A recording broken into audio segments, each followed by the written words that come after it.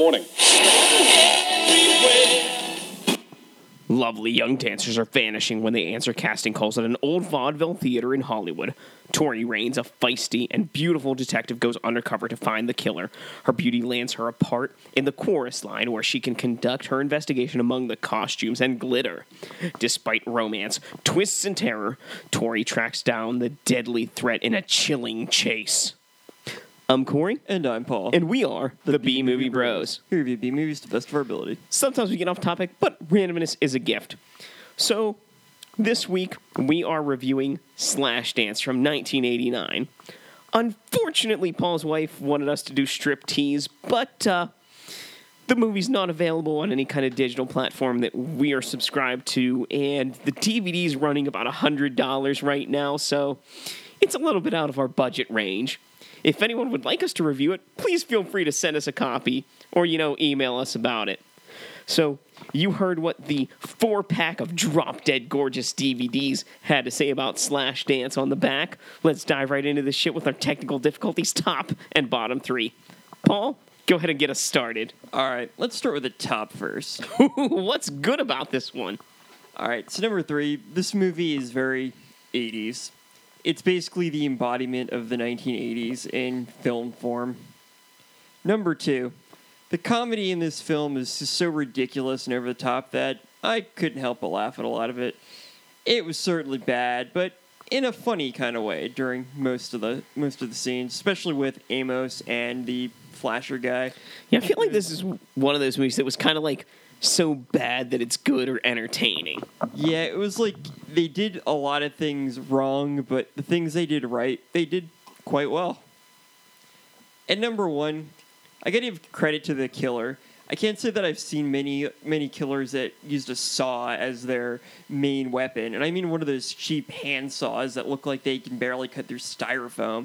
But, he managed to kill a total of, 3 people throughout the film with it, so, good on him. Surprisingly, in my youth, we had one of those, and I used to take, everything in the garage and, pretend they were, weapons and knives and swords and stuff, and I actually used that on quite a few, boxes and literally styrofoam blocks, and it cuts pretty cheap. I mean, saws are effective weapons if you use them properly. It is, but it just looks like one of the really cheap ones that you'd find in any tool case that nobody really uses. They just kind of have around to say, I've got a saw in case I need a saw. So, conclusion. Saws, effective weapons, but not effective movie series. So for me, number 3 on the top, Rupert, the Flasher, is probably the funniest person in this film. I won't spoil the lines now because, we might have a quote war coming or something like that. That'd be crazy, right? But, he's pretty cool. Number 2, the majority of this film is about scantily clad women dancing, auditioning, rehearsing, and being murdered. Number 1, through the course of this movie, I realized that most, if not all of the women in this movie were actually some wrestlers from the syndicate Glow, the gorgeous ladies of wrestling. I really noticed it when Queen Kong was in this movie as Repo, one of the people that gets arrested by the main character, who I found out was Americana, basically the Hulk Hogan of Glow. But, kind of got me excited and, nostalgic for the old days of, women in tights beating the shit out of each other. Once again, very 80s.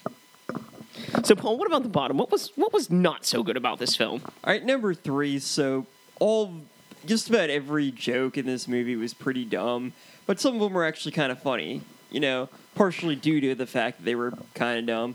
However, there were an equal amount of jokes that just kind of missed the mark and were just dumb and not really funny at all. Number 2, this movie was at least 60% rehearsal scenes, and they're basically the same each time. They all go on way too long and really detract from whatever plot this movie was supposed to have. And number 1, for a slasher film, this film went really light on the slashing. People were murdered so infrequently that I kept forgetting that I was watching a slasher film at all. I kind of forgot what the plot of this movie was, multiple times.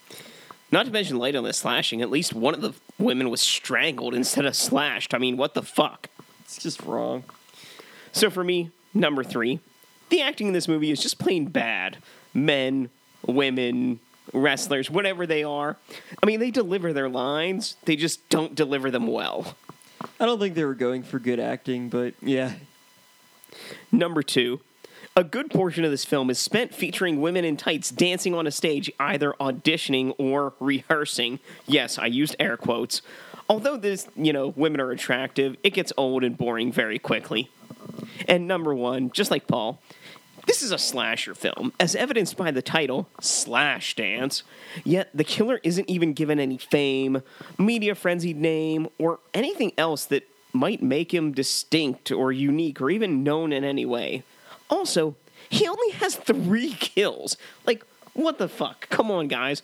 And one of them is a slash, one of them is a strangle, and one of them is a shooting. Like, fuck off. You're not really a slasher.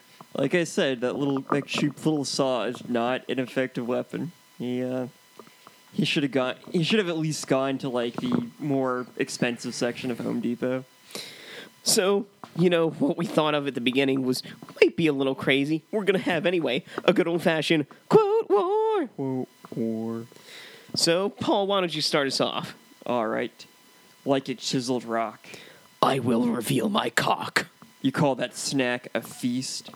You brought me a fucking cop? Her tits are too nice to be a cop. Jesus Christ, I got beat up by a pair of tits. You get stranger every day. Son of a bitch, we can't even keep the perverts around here. And that ends this episode's edition of Quote Wars. If you have a favorite quote from this film or anything else you'd like to say about Slash Dance from 1989, please leave it in the comments below. I think it's time for us to give our final take. Remember, friends, our final take is a score on our shot scale. Our shot scale is a reverse scale, 1 to 10. How many shots do you need to get through this film? I gave it a 5 out of 10. I gave it a 6 out of 10. So I have to say, Slash Dance, it's a generic 80s slasher film. Are there scantily clad women? Check. Is there a mass killer? Check. Is there lots of unnecessary dialogue that has nothing to do with the killings? Check. The only thing truly missing is a rockin' 80s soundtrack and the ability to act better than a pot full of boiling ramen noodles.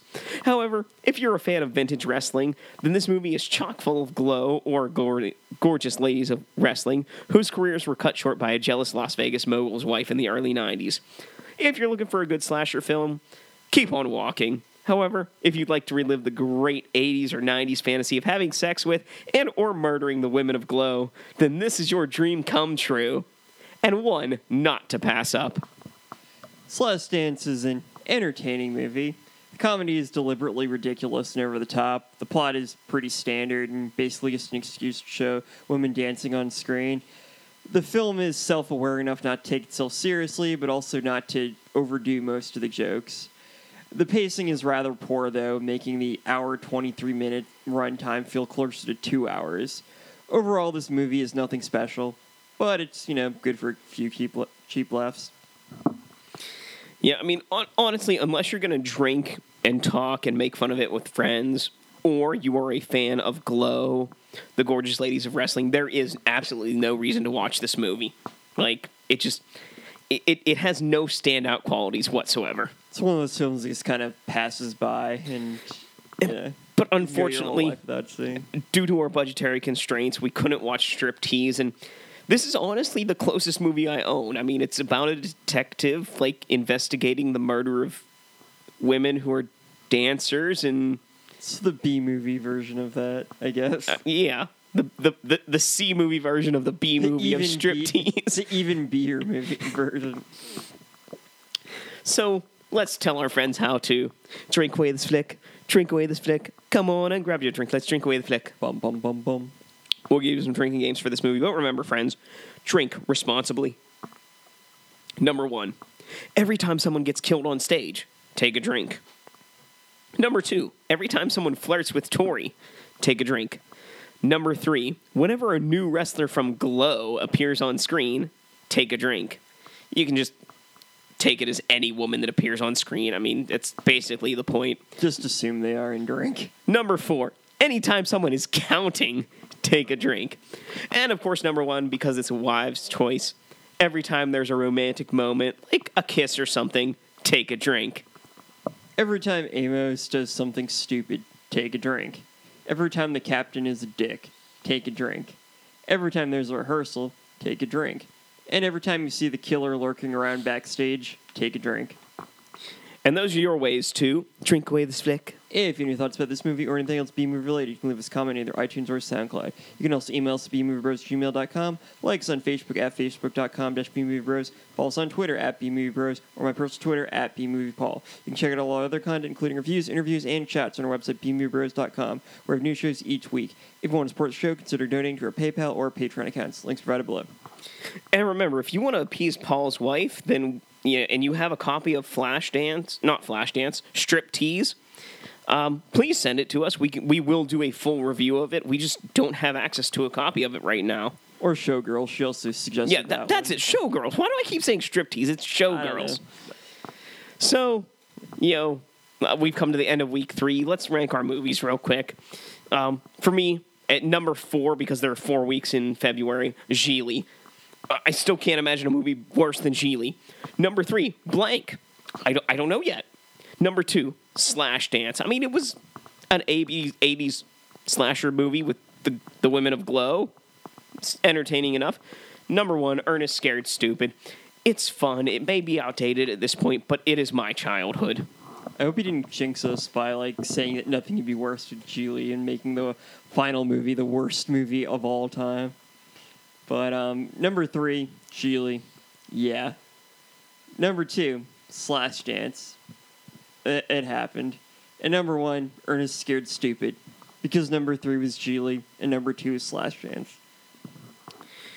So, in the spirit of romance, we've given this month over to Wives' Choice. We've let Paul's wife choose 2 movies, one of which we couldn't watch because of, money. And we've given my wife 2 choices. But as of yet, my wife still has not made the choice of movie number 2 for herself because we're never giving our wives choice to watch movies again. I mean, they can't make choices. I love my wife, but I can't deal with this. It was a nice thought.